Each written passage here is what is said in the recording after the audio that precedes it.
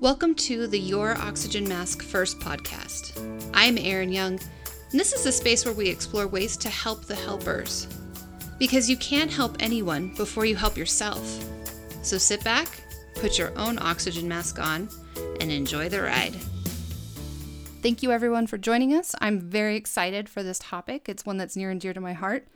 Today we're going to be talking about when you should see a mental health professional and how do you find one. And today I am so excited that we are sitting here with Amy Turner, and she is a therapist and amazing person. And she's going to tell us how to find a mental health professional or somebody that can help you work through whatever you're going through and what you should look for. Do you just Google it and pick the first one? I don't think that's probably the great idea. So Amy, thank you for joining us. Thank you so much for having me, Erin. I'm very excited to be here and to share this important information with all of your listeners. So let's start off and tell us about yourself and your business and what you do. Yeah, so my name is Amy Turner. I'm a licensed marriage and family therapist. I'm also a licensed alcohol and drug counselor. And so my business is called No BS Therapy.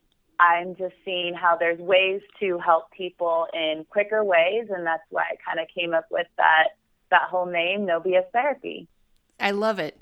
Because so many times if you see a clinician or a therapist, they have you coming back and back and back, and you're just straight to the point. Let's get it done. Let's get it fixed and move on. Exactly. Yeah. I know how important time and energy is for everyone. And so if we can just get right into it and see what's going on and feel better and move on, I'm very happy to do that. That's awesome. So as a professional, when do you finally know it's time to talk to a professional? Can you give us some insight as to what are the signs and symptoms, and how do you know that whatever it is that you're doing is just not working anymore and you need to talk to somebody? So some of the signs are if you're having just increased stress. Like just as humans, naturally, we have stress. Just different things happen. But if it's constant stress, which is making you more irritable, more angry, more tired, that's something that you'd want to go talk with a professional about. Also, if you notice that you're having more arguments in a relationship, whether it's with your partner or it's with your family, or there's just a lot more discord going on than normal, then something is going on. So it's important to talk with someone and see if they can help you. I'd also say if you're noticing that you're having a lot more emotions lately, like you're feeling more angry than normal or more irritable or crying more, so you're having a lot more emotions, that could be something to talk with a professional about. And the opposite is if you're completely numb to your emotions. So if you're not feeling sad, if you're not feeling angry, if you're feeling kind of that you're sleeping a lot, you're not finding joy in things that you used to find joy in, so you're feeling very not having emotions and just kind of numb and just not excited about life.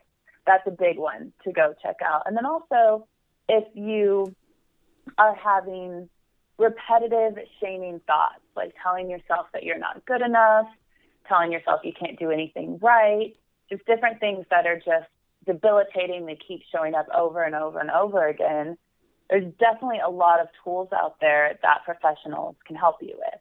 And I will throw this out there too, for those of you that are listening that are actually a mental professional, a health professional, that if you can have these symptoms as well, but also while you're helping other people, if you're noticing that you're having less empathy, that's a big one, that there's something going on with you. You need to take a mental health day, or you need to go talk to a professional.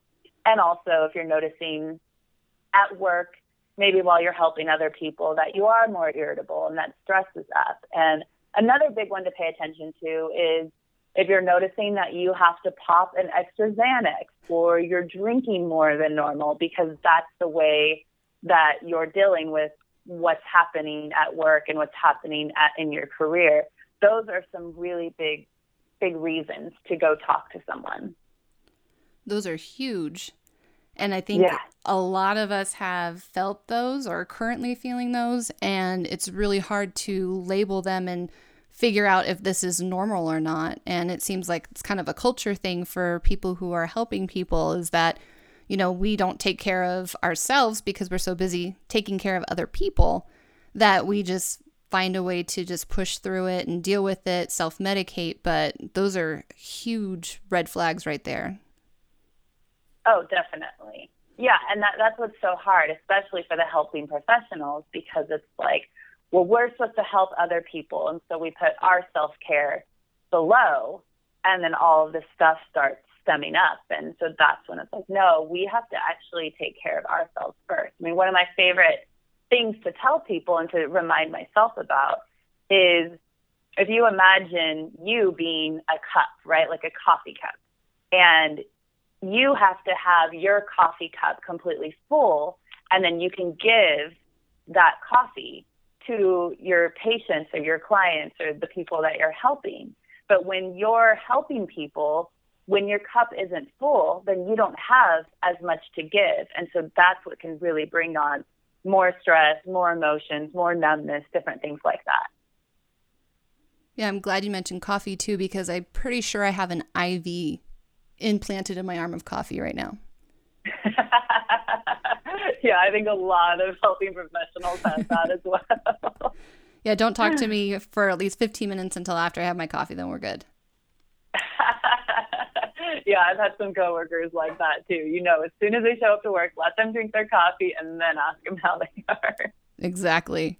But I'm glad you actually hit upon something that is very interesting about the apathy fatigue. Yeah, that's the thing, is it's like when you're helping someone or many people over and over again, and it's just taking a toll on you, that's when I think, I don't know if every single profession allows this, but mental health days are so important. So most professions, you know, they have those sick days, but in the helping profession, we have a thing called mental health day, where it's not necessarily that you're calling in sick, but you're calling in because you need to get back to your emotions and who you are and your health when it comes mentally before you can go help other people. And so mental health days are huge in the industry if you, wherever you work, allows them.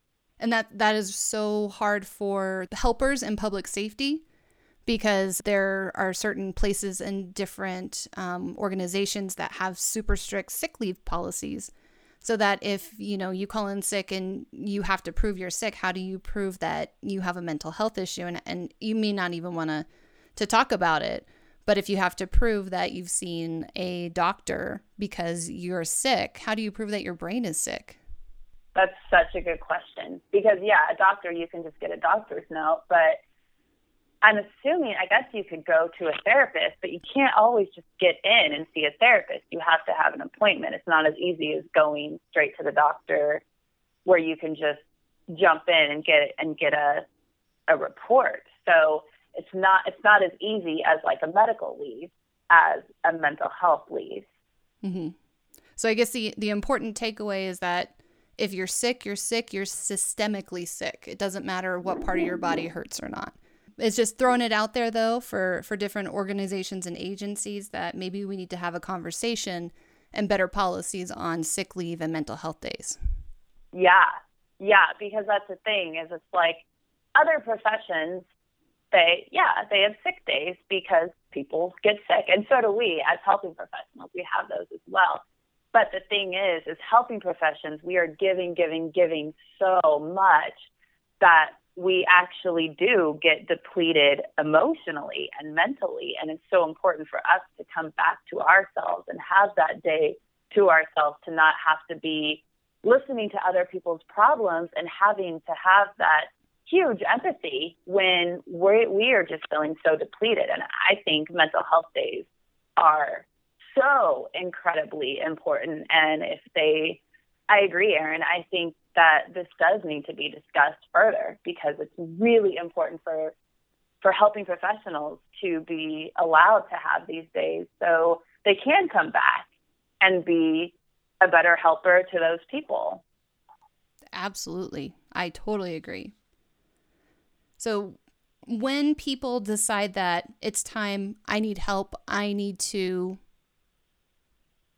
go see a professional, what is the difference between a clinician, a therapist, a healer? What is it about that person that they can have better results than someone just going to their friends and family and just venting and verbal diarrheaing all over them? Right, exactly. And then their family member or friends just looking at them and like, that sucks. You know? Like you had a bad day apparently. Exactly. Or if they don't know how to handle it, then they just change the subject or walk away. That's my favorite. But that's so frustrating for someone who needs that help and just to get it out and to have someone help them process it, and then they get angry at their spouse or their friend or their coworker because they just don't understand. They're not getting it. So they can do a lot for you because friends and family usually they don't have the education or the tools to know how to support you in whatever you're going through. And so even though they may care greatly about what you're going through, they could actually hurt you more because they don't know how to handle it. And so it's really important to see a professional because, first of all, they've been educated. They've gone to school, they have their degree, they have many hours, they have supervision, they know how to help you. And so that's the first thing is that they're educated and you trust that they know that they have the tools to help you. The second thing is that they are safe people. And so you can tell them anything. And there might be things that you would be hesitant to tell your friends or your family because you're worried about how you may sound or what they may think.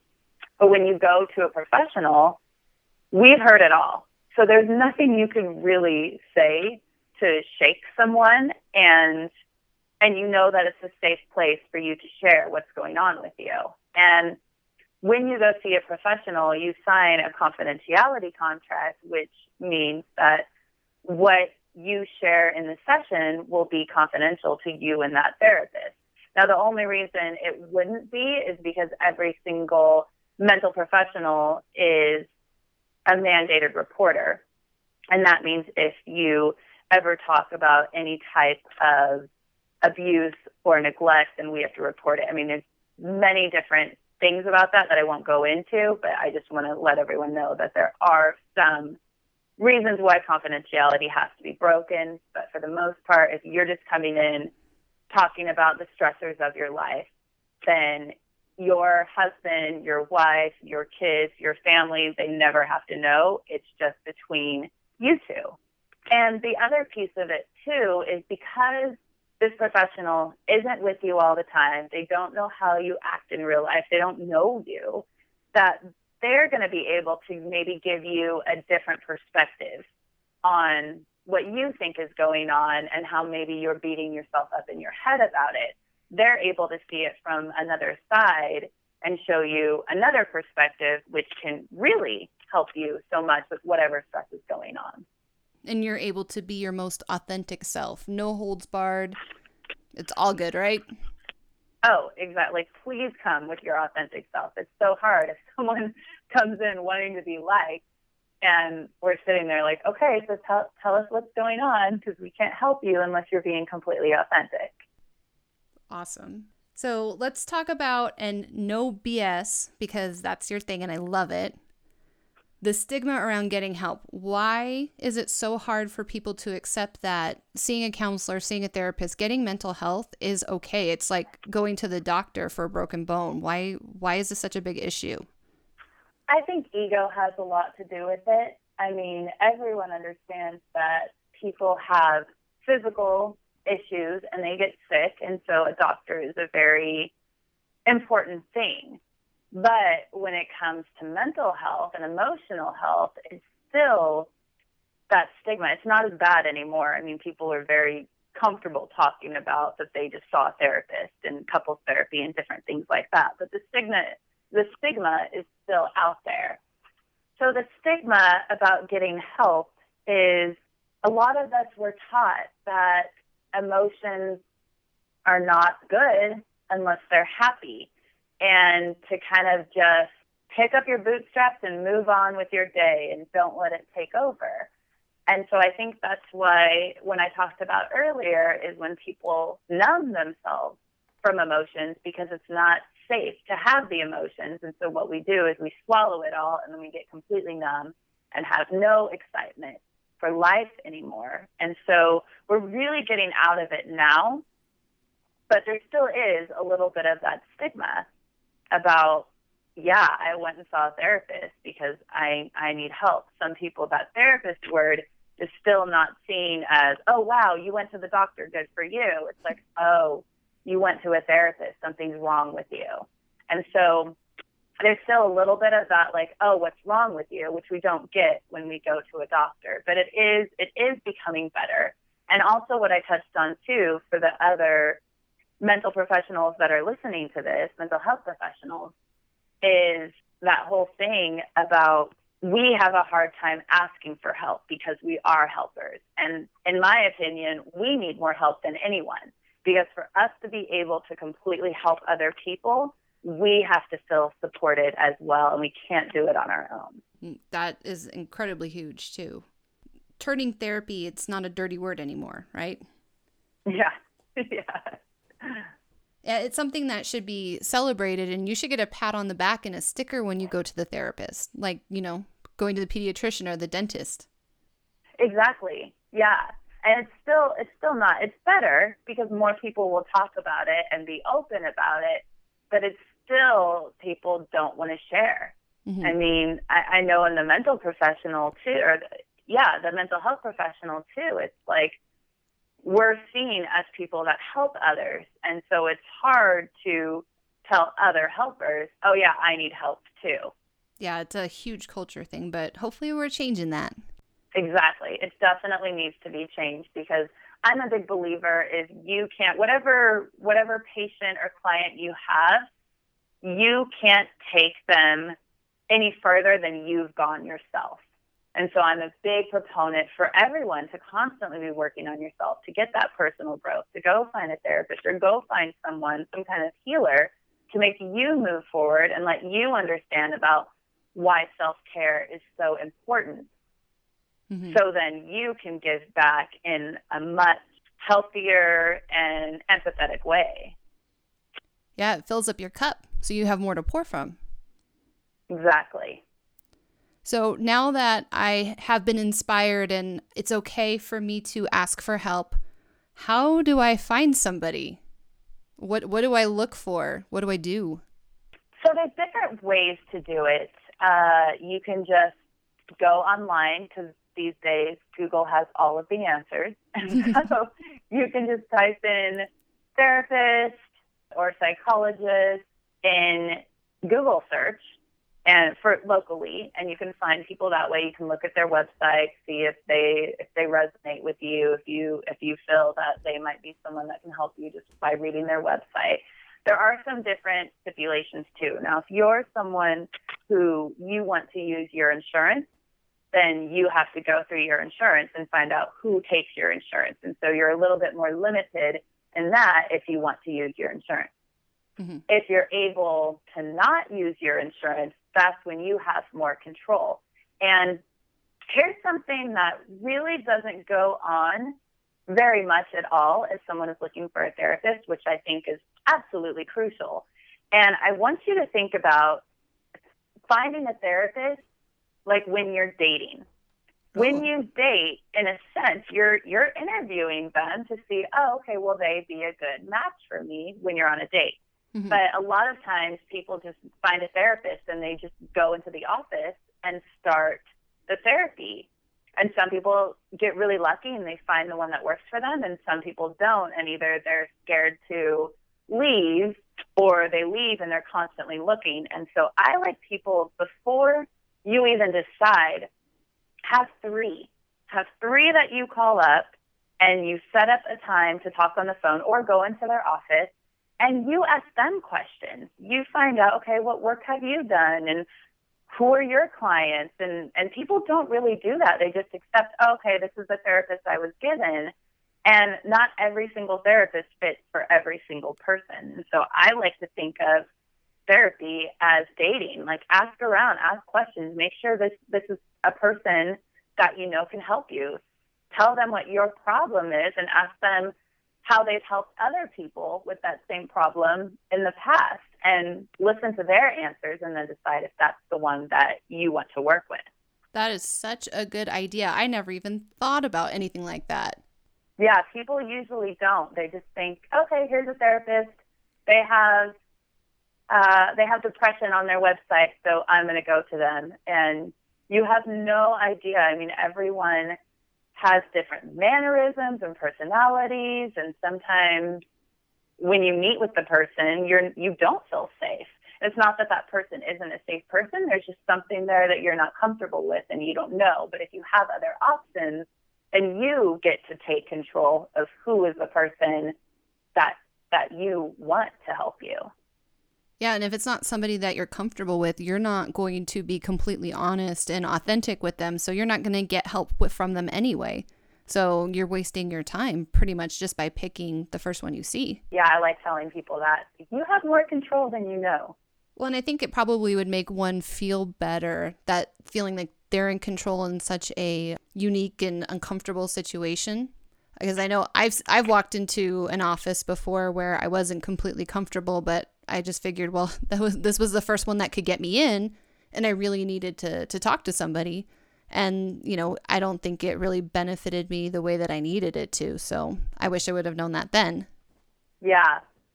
Well, now you know it, and now your listeners know it. And if you do have time to, I mean, if you're in a crisis, go to whoever can see you. I will say that. Mm-hmm. But if it's Absolutely. Something that you can wait and you can call different people and see if they're right for you, that's the best way. So what is the process like? We talked a little bit about calling and interviewing. What happens if you find someone you like? How long does it take, and do you walk out a completely healed person, or is this something that there's a little bit of a time frame you should come to expect? There is a time frame. The thing is it's like everyone is different. It depends how major the issue is that you're going through, of how long you will be in therapy. And it also depends on the type of therapy that the therapist does, because there's so many different models out there. There's some therapists that will just work on your stress with you and move you forward. And then there's some therapists that will move back into the past and go into your childhood and work on how that's still showing up in your adult life. So it completely depends on what's going on with you and the model of therapy that the therapist uses. You could go for a couple of sessions, maybe, 5 or 6, and feel completely better. Or you might need to go for a year or two to really feel like you've made progress and you don't have that stressor anymore. I wouldn't say that you're completely healed. You could be. It really just depends on the issue itself. Mm-hmm. And all of those traumas and micro traumas that get stacked up over and over and over again, there may be some work that you have to do, and it's not going to be tomorrow. Exactly. Yeah. It's not really instant gratification when it comes to your life and what you've been through and what's going on. Mm-hmm. Amy, tell us a little bit about rapid transformational therapy, or called RTT. I hear you're a specialist in that. Yeah, so I love rapid transformational therapy. It's very new to America. It originated in England, and the woman who started it, Marissa Peer, is all about helping people find the root cause of whatever their issue is very rapidly. And so what she's done is she's taken a lot of the models that are out there and found the best parts of them and combined them into her rapid transformational therapy, which includes a little bit of hypnosis, a little bit of NLP, a little bit of CBT, so cognitive behavioral therapy, and then a little bit of therapy too, to help people find the root cause of their issues. And when I first found this model, I really didn't believe it would work. I was just like, there's no way you can help people this quickly. And because I'm a skeptic at heart, and I found this model, and she was just bringing it to America. And so she wanted people in America to try her program and see how it worked. And I was like, you know what? I'm going to do it, and I'm going to prove her wrong, and I'm going to get my money back. And so I took her course on RTT, and I started practicing it with my friends and coworkers. And the breakthroughs that happened in 2 hours was out of this world. It was so different than talk therapy, more different than anything I've ever experienced. And I was like, oh my gosh, this woman is not crazy. This is real. This really works. And then that's when I kind of ventured out. I'm still a licensed therapist, but now I concentrate mostly on RTT because I'm in this profession to help people. And that's the way that I found I can help people in a very, very quick amount of time to where they're able to find the root cause of their issue, which usually is stemmed in childhood. And then they're able to understand why they feel empowered again because they had to create that issue for whatever reason. And they're empowered realizing that they can uncreate it and move on with their life. And it's starting to become bigger and bigger. And Marissa Peer is on a mission to make this, put this all in schools, have everyone know how big it is. She wants it to be as big as NLP and CBT and different things. And it's incredible. Mm-hmm. Well, I am highly interested, and I think that you should come back and talk all about RTT on one of our next episodes. I would love to. Because I think that it is so important and it's so effective that it kind of needs its own hour. Yes, it definitely does. So, Amy, is there anything else that you would like to talk about? Any closing thoughts? Just know that you're not weak by asking for help. You're actually a really strong, powerful person when you do ask for help, because we can't do this on our own. We need other people. And so the more that you can understand that and realize how powerful that concept is, the more that we can change this world, as we know that we can ask for help and we don't have to do it alone. Thank you so much, Amy. I super duper appreciate this. I'll have links down below and in the comments and in all of the notes. Any place I can put the links, I'm going to put the links to nobstherapy.com. If you're interested into talking more about RTT with Amy, you can shoot her a message and talk to her, because she is absolutely incredible at what she does. Thank you so much, Amy. Thank you so much for having me, Erin, and I hope that I help the listeners understand a little bit more about mental health and the stigma behind it and everything. Well, you helped me, so you've got one person. Yes, that's how we start. One, and then the ripple effect. Exactly, because you can't help others if you don't have your own oxygen mask on. Thank you so much for taking the time to listen today, and I hope that you found something that really resonates with you.